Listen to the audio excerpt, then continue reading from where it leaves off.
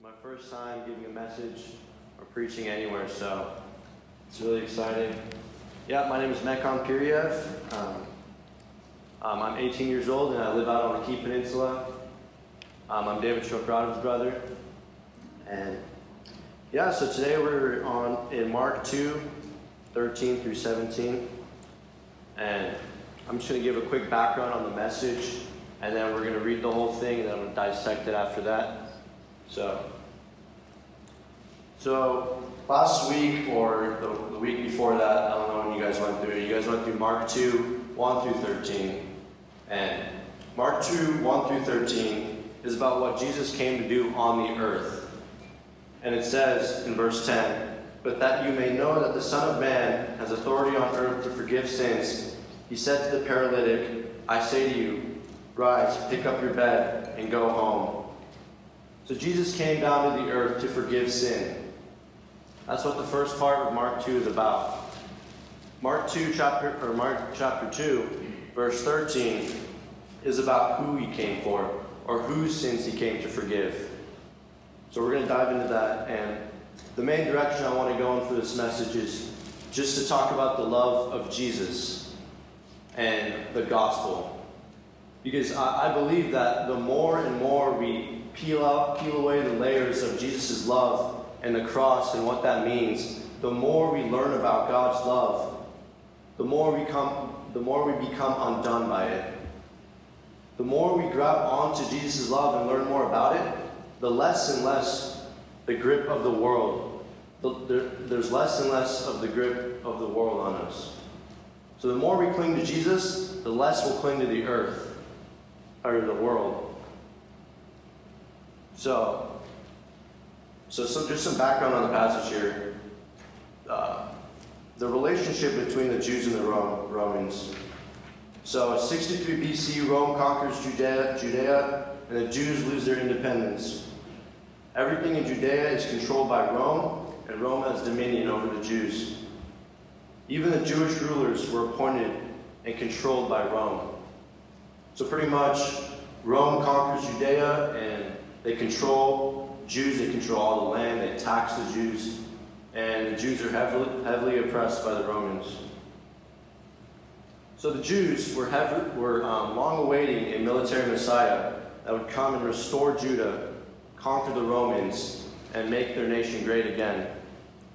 So there was some tension between the Romans and the Jews, and they were awaiting someone to free them from that. So we'll move on to the passage here, Mark chapter 2, verse 13. I'm just going to read all the way through, and then we'll go individually. So, verse 13, "He went out again beside the sea, and all the crowd was coming to him, and he was teaching them. And as he passed by, he saw Levi, the son of Alphaeus, sitting at the tax booth. And he said to him, 'Follow me.' And he rose and followed him. And as he reclined at the table in his house, many tax collectors and sinners were reclining with Jesus and his disciples, for there were many who followed him. And the scribes of the Pharisees, when they saw that he was eating with sinners and tax collectors, said to his disciples, 'Why does he eat with tax collectors and sinners?' And when Jesus heard it, he said to them, 'Those who are well have no need of a physician, but those who are sick. I came not to call the righteous, but sinners.'" So we're just going to jump into verse 13, and I'm going to give commentary on each verse. So verse 13, "He went out again beside the sea, and all the crowd was coming to him, and he was teaching them."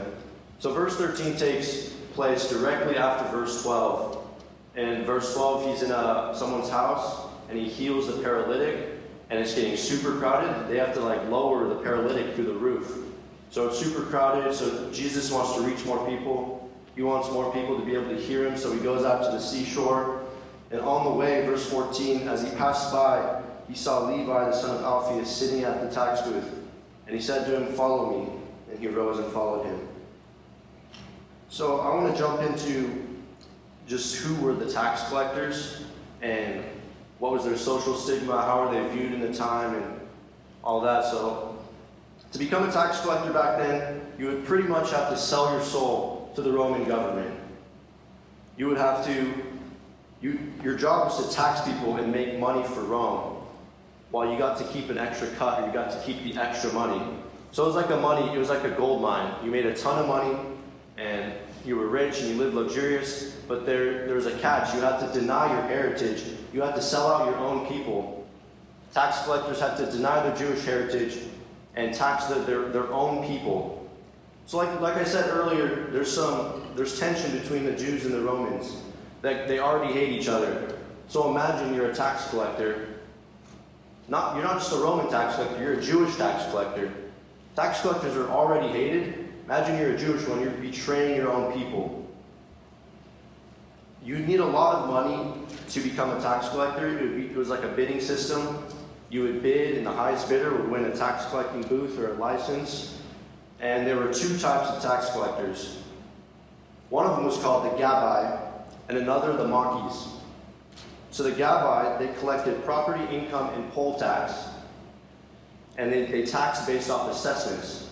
So they would come, they would assess your building, they would assess your income, and then tax you accordingly. It was all through a system, not too bad. But then there was the Machis. These guys, they tax pretty much everything else. A lot of stuff on imports they tax, all like trading goods and all that, they would tax. But Machis, they tax based on their own discretion. They tax pretty much whatever they wanted to do, and they had the authority to. They wanted to tax how many tomatoes are in your bucket, they would tax that. They would tax how many legs your donkey had, they would tax all this different stuff. And they would have these Roman bullies and soldiers to do it for them and bully people into paying. So there's these two different types. And tax collectors were the most hated people by the Jews in that time. They bullied and extorted people into paying their taxes. And yeah, they were outcasts and despised by all. Which leads me to my first point. It's titled The Scandal of Grace. So when you hear the word scandal, you don't think that should be in the same sentence as grace. But I'm going to explain to you why our Lord's grace is scandalous by nature. In verse 14, who did Jesus call out of all the people in that area? Who's the one he called out? The Jewish tax collector. So I'm going to give you the definition of scandal here. It's a circumstance or action that offends established standards or morals of a community and disgraces those associated with it. So it's an action that offends established standards. And the established standards back then, in that time, was to hate sinners, disassociate with sinners, and be apart from them. Those were the established standards back then. And especially to tax collectors. Religious leaders taught that in order to stay righteous, you had to separate yourself from sinners, diseased, possessed, or dead people, or you'd become unclean. If you even touch these people, talk to them, you'd become unclean. Not only did you have to uphold the law, but you had to be separated from these type of people. But what did Jesus come to do? What did Jesus come to do? Jesus came and he forgave the sinners. He healed the sick, and he raised the dead. It's a huge cultural shock. That's why Jesus was so controversial. He just went and broke the standards. He did exactly the opposite of the norms. And that's why he was so hated by the Pharisees.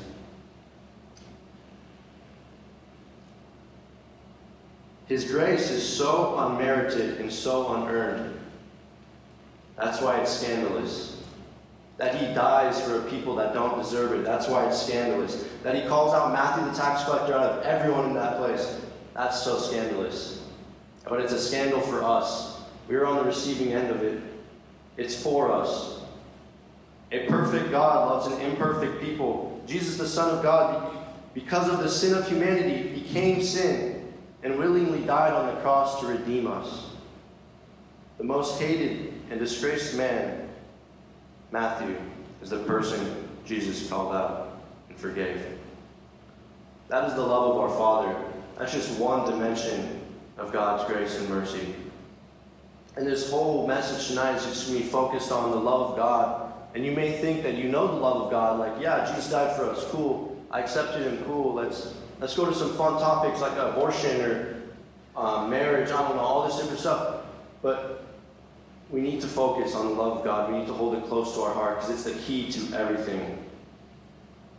Good. You will grow so much spiritually if you focus on Jesus. If you focus on learning more about him and his love. Jesus is the key to everything. You'd be fine off just reading the 5 Gospels over and over. You'd grow so much. You could only read those 5, and you'd grow so much. So that is why it's a scandal. Which brings me to my second point on verse 14. Jesus accepts us just as we are and takes us to new spiritual heights. Unlike the Pharisees, Jesus doesn't set a bar that you must reach before you are accepted by him.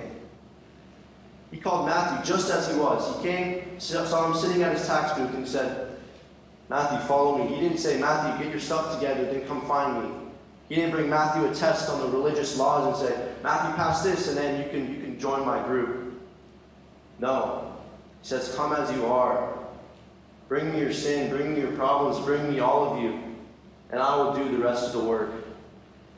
That's our God. Jesus was so irresistible to Matthew. He got up instantly and left everything. You guys know why? It's because of God's kindness. You see, without Jesus, we would have never recognized our sin. Without God and the law, we would never recognize our sin. While we were still sinners, Christ died for us. We don't know about our sin without Jesus. God opens our eyes to our sin. Yet knowing all our sin, in his kindness and in his love, he still calls us out. And it's his kindness that leads us to repentance. Jesus accepts us just as we are and takes us to new spiritual heights. If you're out here today and you're here with all your baggage and all your sin, and you think you're too far bound for God, think you've messed up too bad this time, come as you are to his throne. Don't put Jesus' love in a box. Don't put boundaries on his love. There's no boundaries on his love. He says, come as you are. He can heal any sickness. He can heal any disease. You saying your sin is too bad for him, that's making him small. That's making Jesus small. Believe in his power to redeem you. Believe in his power to save. Believe in his power to overcome any of your problems. Don't put his love in a box. Come just as you are, boldly to his throne, and believe that he can work through you, because he can. If he can call Matthew the worst man in the city, then he can call you, and he can change you. We shouldn't put God's love in a box. This is a word from a pastor named David Guzik. Just a few sentences. Jesus is the perfect doctor to heal us of our sin. He is always available. He always makes the perfect diagnosis. He provides a complete cure, and he even pays the doctor's fee. Guys, he sees you exactly where you are tonight. He knows exactly what you're struggling with. And he knows exactly how to cure you. All you have to do is ask. All you have to do is come to him and give him your heart. God knew our greatest need before we did. He sent his son to die, and we didn't even ask for it. What a love. Just dwell on that. We didn't even ask for a Savior, yet God sent one for us on our behalf. Ephesians 2, 1 through 6. And you were dead in the trespasses and sins in which you once walked, following the course of this world, following the prince of the power of the air, the spirit that is now at work in the sons of disobedience, among whom we all once lived in the passions of our flesh, carrying out the desires of the body and the mind. And we are by nature children of wrath like the rest of mankind. But God, being rich in mercy, because of the great love with which he loved us, even when we were dead in our trespasses, made us alive together with Christ. By grace you have been saved and raised up with him and seated us with him in the heavenly places in Christ Jesus. While we were dead, we didn't know what was good for us. While we were serving Satan, while we were serving the world, Jesus died for us. Think about that. We didn't earn it. 2 Corinthians 12:9-10. But he said to me, "My grace is sufficient for you. My power is made perfect in weakness. Therefore, I will boast all the more gladly of my weaknesses, so that the power of Christ may rest upon me. For the sake of Christ, then, I am content with my weaknesses, insults, hardships, persecutions, and calamities. For when I am weak, then I am strong." Bring your weaknesses to God tonight, and let Him show His strength in your life. Boast in your weaknesses, because when you're weak, then you get to experience God's love and His grace in your life. Bring it confidently to the throne of grace and give it over to Him. Come as you are tonight. Don't bring your intentions, don't bring your thoughts, don't bring your bag, or bring your baggage. And give it all to Him.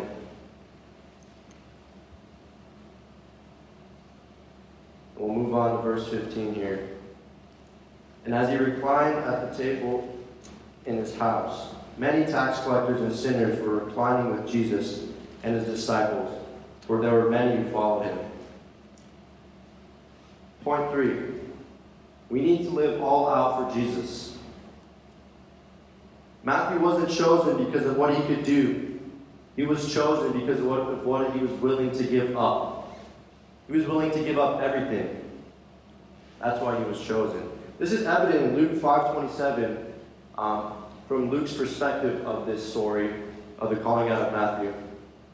After this, he went out and saw a tax collector named Levi sitting at the booth. This is Luke 5:27. And he said to him, "Follow me." And leaving everything, he rose and followed him. So Luke adds that he left everything. And this is important. He forsake everything he had. Guys, he was a rich tax collector. He was living in luxury. He was living, and he had so much money. He had Roman protection. He had all this stuff. But he left everything in a heartbeat and chose to follow Jesus Christ. Leaving your job as a fisherman like Peter, James, and John wasn't the same as leaving the tax collecting business. You see, when you left your tax collecting business, someone was always waiting to swoop in because it was a gold mine. You'd become rich. So if you left, your spot would get taken instantly. When called out by Jesus, Matthew, without a thought, forsook his job, left everything behind, and went all out for Jesus. There was no going back for Matthew, but he didn't care. Because for once in his life, Matthew was loved despite his weaknesses. Most hated man in the place. No way out. No way of forgiveness. For once, he was loved. And he was called out, despite all his junk. No more job, no more money, no more Roman protection, no more comfort. Consumed by the love of Jesus, Matthew denied himself and gained eternal glory. He gave up all these worldly passions. He gave up all these worldly idols. He gave it all up, and he gained eternal glory. I'm sure Matthew knew what he was getting himself into. He had to have known who Jesus was at that time. He was super controversial. I'm sure there was a lot of talk about him and his teachings. And he had to have known the Pharisees' opinion about Jesus. Pharisees hated him. They said, if anyone followed Jesus' teachings, if anyone proclaimed Jesus, they weren't allowed in the temple anymore. They were kicked out. It says in John 9:22, the Jews had agreed that if anyone should confess Jesus to be Christ, they were to be put out of the synagogue. And when Jesus and his disciples walked by Matthew's booth, I'm sure he noticed that they were wearing old clothes, dirty clothes, and they were all a rugged group of guys. And I'm sure he smelled the smell of fish off Peter and John. I'm sure he smelled the fish, and he looked at his life of luxury. But the love of Jesus convinced him to leave all that behind. And I encourage you guys, what are the things in your life that you have not yet surrendered to Jesus? What has been keeping you from living all out for Jesus? Matthew gave up everything because he knew that following Jesus And he knew that the life with Jesus was way more fulfilling, had held way more eternal glory, not just temporary pleasure. Matthew knew that. So what are you still holding on to that's keeping you from living all out? Is it your comfort? Do you not want to drive out and meet people and evangelize? Is it money? Is it your job? What's holding you back from living all out for Jesus? And when you look at verse 15, as he reclined at the table in his house, and many tax collectors and sinners were reclining with Jesus and his disciples, for there were many who followed him. In Luke 5:29, from Luke's perspective, it says, Levi made him a great feast in his house. So this was Levi's party. He threw a big party, and he threw a big feast for all his friends and Jesus. And as a tax collector, the only friends you would have would be other tax collectors and criminals. No one likes you. Like, no one would like you. You weren't allowed to go into the temple. It was righteous to lie to tax collectors. It was taught that it was good to lie to them. So you really had no friends but other criminals and tax collectors. But you can really see Matthew's wholehearted devotion when he throws a great feast and invites all of his sinful friends. It's evident that Matthew is truly serious about his relationship with Jesus when he's even willing to devote his friendships to Jesus. He could have kept that part of his life private and followed Jesus, but on the side he had these friends he would indulge in the world with, and then he would follow Jesus but have these friends. And God, you can have 80%, but I'm going to keep this little part of my life. But no, he took radical action and gave up all of his life. He even brought his friends into this. He brought all his friends. He was so undone by God's love that he brought all his friends. He said, come meet Jesus. Come meet this Messiah. Come meet him. He invited all his sinful friends to come meet the Savior. This wholehearted devotion to God is what we should strive for. We need to give Jesus all of us, not parts of us. God doesn't want an 80 to 20% ratio. He doesn't want just 99% of your life. He wants all of it. No more living with one foot in the world and one foot in the kingdom. Give him your whole life, and you'll never regret it. I've never heard of a Christian who regretted giving their whole life to Jesus. It may not sound as good to the world, living all out for Jesus. You may have to lose some friends. You may have to deny your pleasures. You may have to give up a job. But compared, when you look in the spiritual realm, there is nothing more satisfying and joyful than living all out for Jesus. There's nothing more. So I encourage you, give Jesus all your heart. Give him all your life. Ask yourself and ask God to reveal the parts of your life that need to be surrendered to him.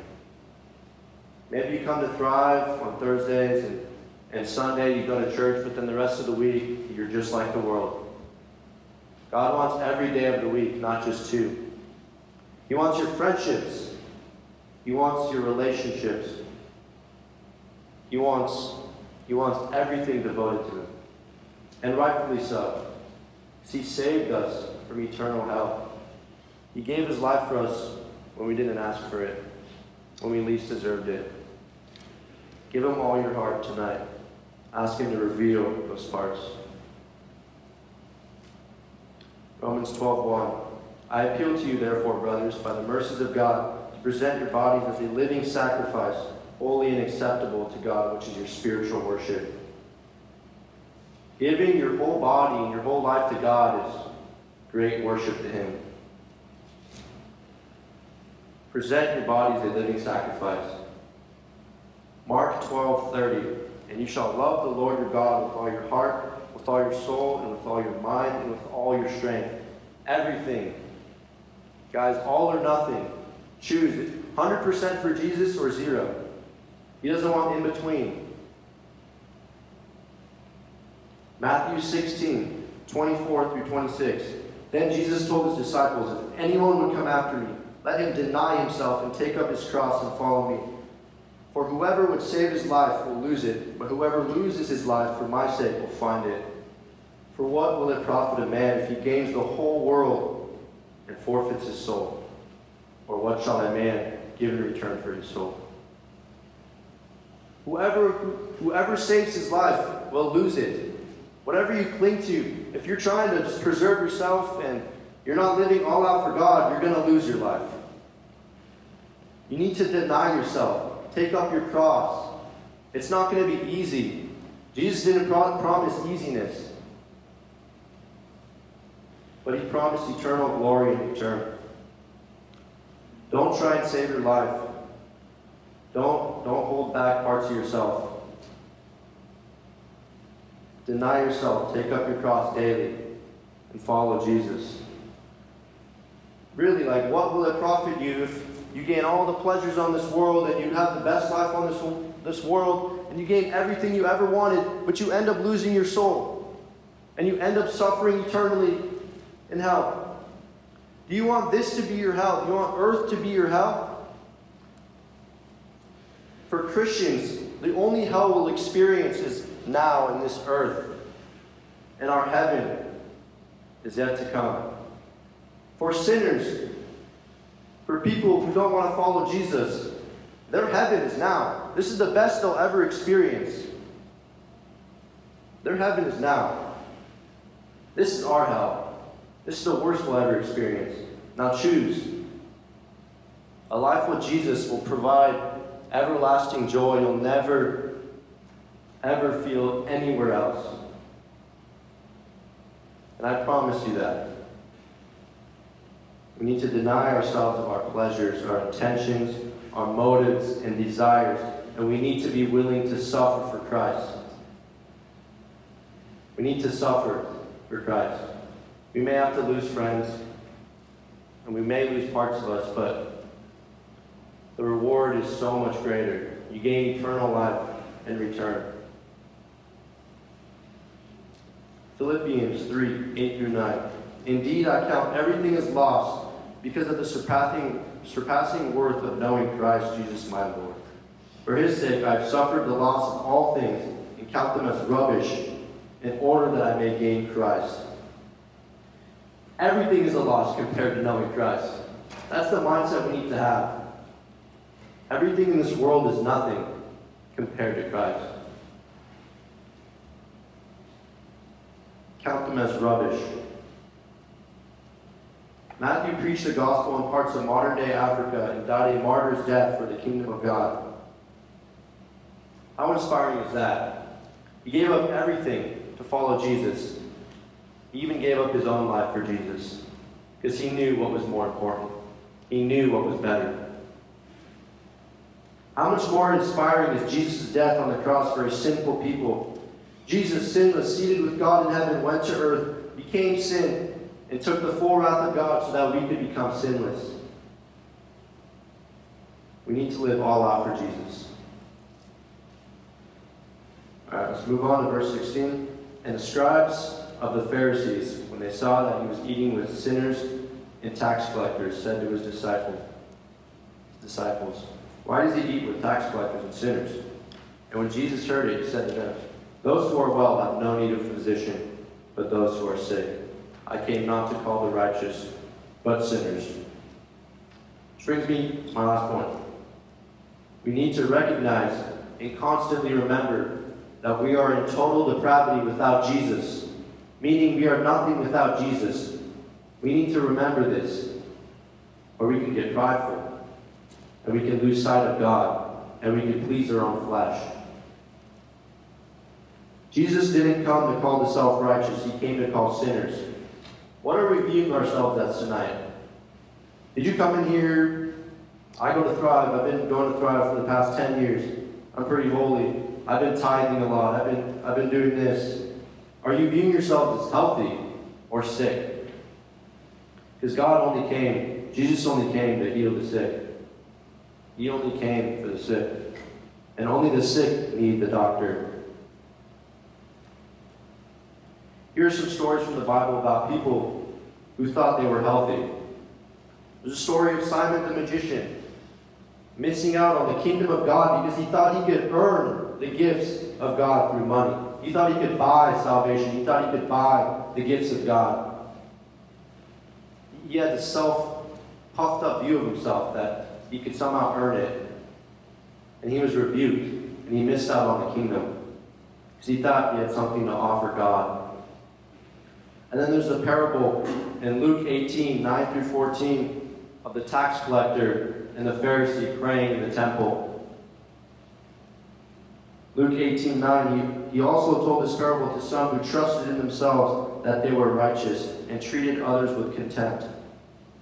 2 men went up into the temple to pray, one a Pharisee and the other a tax collector. The Pharisee, standing by himself, prayed thus: God, I thank you that I'm not like other men, extortioners, unjust, adulterers, or even like this tax collector. I fast twice a week, I give tithes of all that I get. But the tax collector, standing far off, would not even lift up his eyes to heaven, but beat his breast, saying, God, be merciful to me, a sinner. I tell you, this man went down to his house justified rather than the other.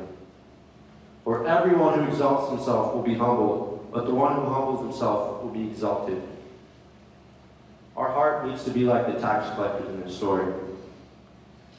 Are we coming with our resume to God? Are we coming with our accomplishments and we're just bragging to God? Are we treating other people with contempt? Are we being condescending because we think we're above them? And it's super easy to slip into this. When we forget that we're in total depravity without God, we think that we can do life on our own. And it's super easy to become prideful. And often God has to humble us. So let's keep humble, so God doesn't have to end up humbling us in a tragic way.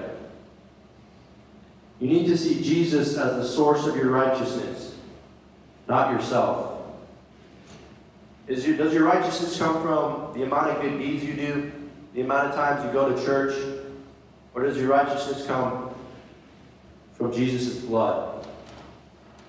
These might be simple questions that, yeah, obviously, but when you ask yourself, when you take a look at your life, what do you see? Pray that God would reveal if you're following Him wholeheartedly, if you're leaning on Jesus' righteousness and not your own. You have to choose self-righteousness or God's righteousness. God's righteousness leads to life and humility.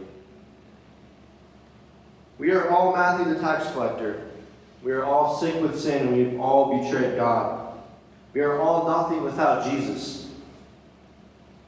But God loves to make something out of nothing.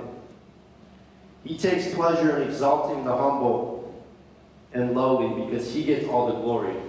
Why do you think all the disciples come from poor backgrounds and bad jobs and unimportant places?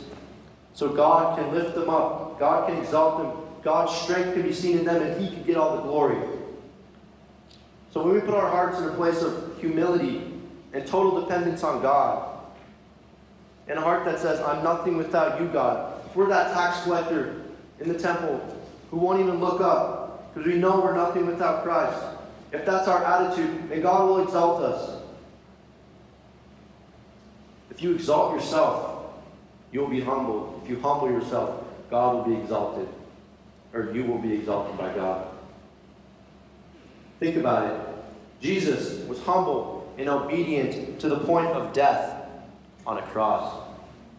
He humbled Himself to the point of death. A king in heaven.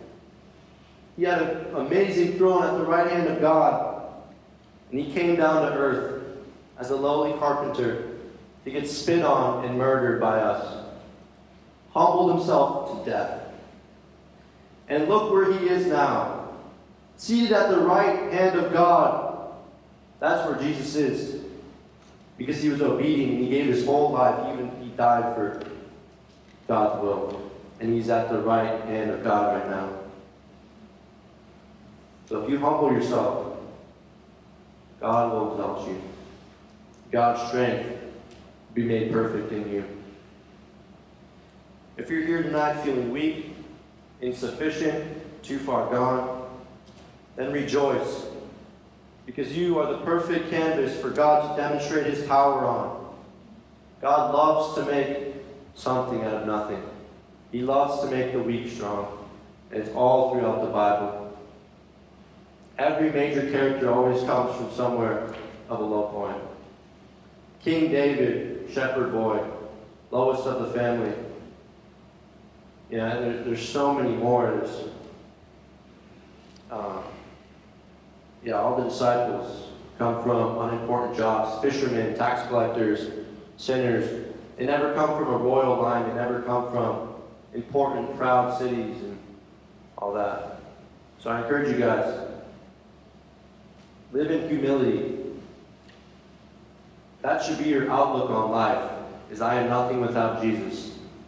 But you should be overjoyed that Jesus is your strength.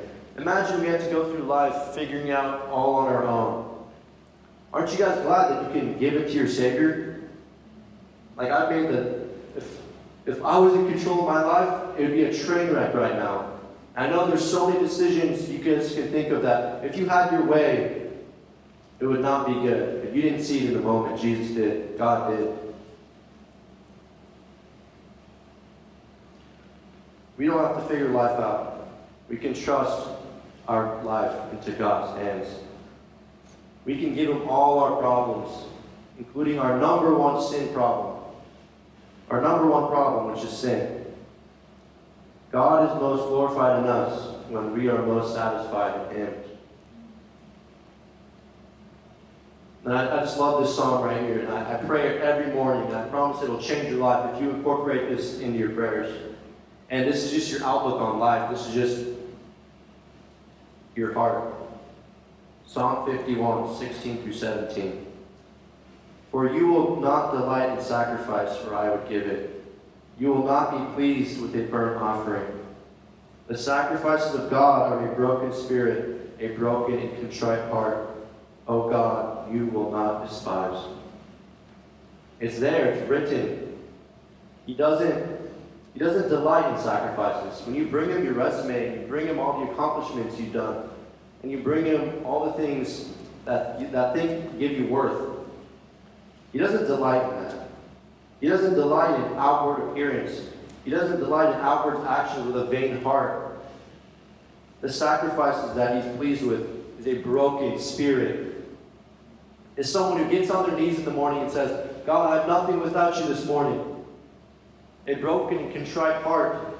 A beggar's heart. That's why it says, receive the kingdom of God like a child.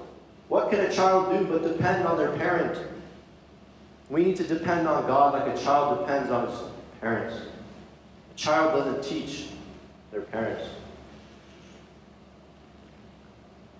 Every morning, guys, I encourage you, and just let this be the theme of your life, that we are weak and He is strong. So the more you see your sin for what it is, and the more you see Jesus as the solution, the only solution, the more you'll grow in fellowship with Him, and your love for Him will grow. Let us cling to the scandalous nature of God's grace to forgive us even when we don't deserve it. And let us cling to God's sanctifying power through the blood of Jesus Christ to take us into deeper and deeper fellowship with Him. For my own life, I can just attest to this. Just pretty recently, months ago, I've been starting to actually give God my life. Actually give Him everything every morning. And it's completely changed my life. It's completely skyrocketed my growth with Christ. Every morning I come to Him and I say, God, today is yours. God, I surrender my thoughts, intentions, my motives, and I give it into your hands. God, I want your will today. Your kingdom come, your will be done. And you'll be overjoyed. You'll be overjoyed when you give God all your life. Well, let's cling to the scandalous nature. Let's really understand why it's so scandalous that He died for a people that didn't deserve it, us.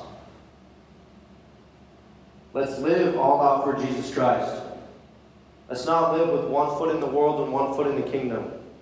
Let's give Jesus everything, our whole heart, and all our life.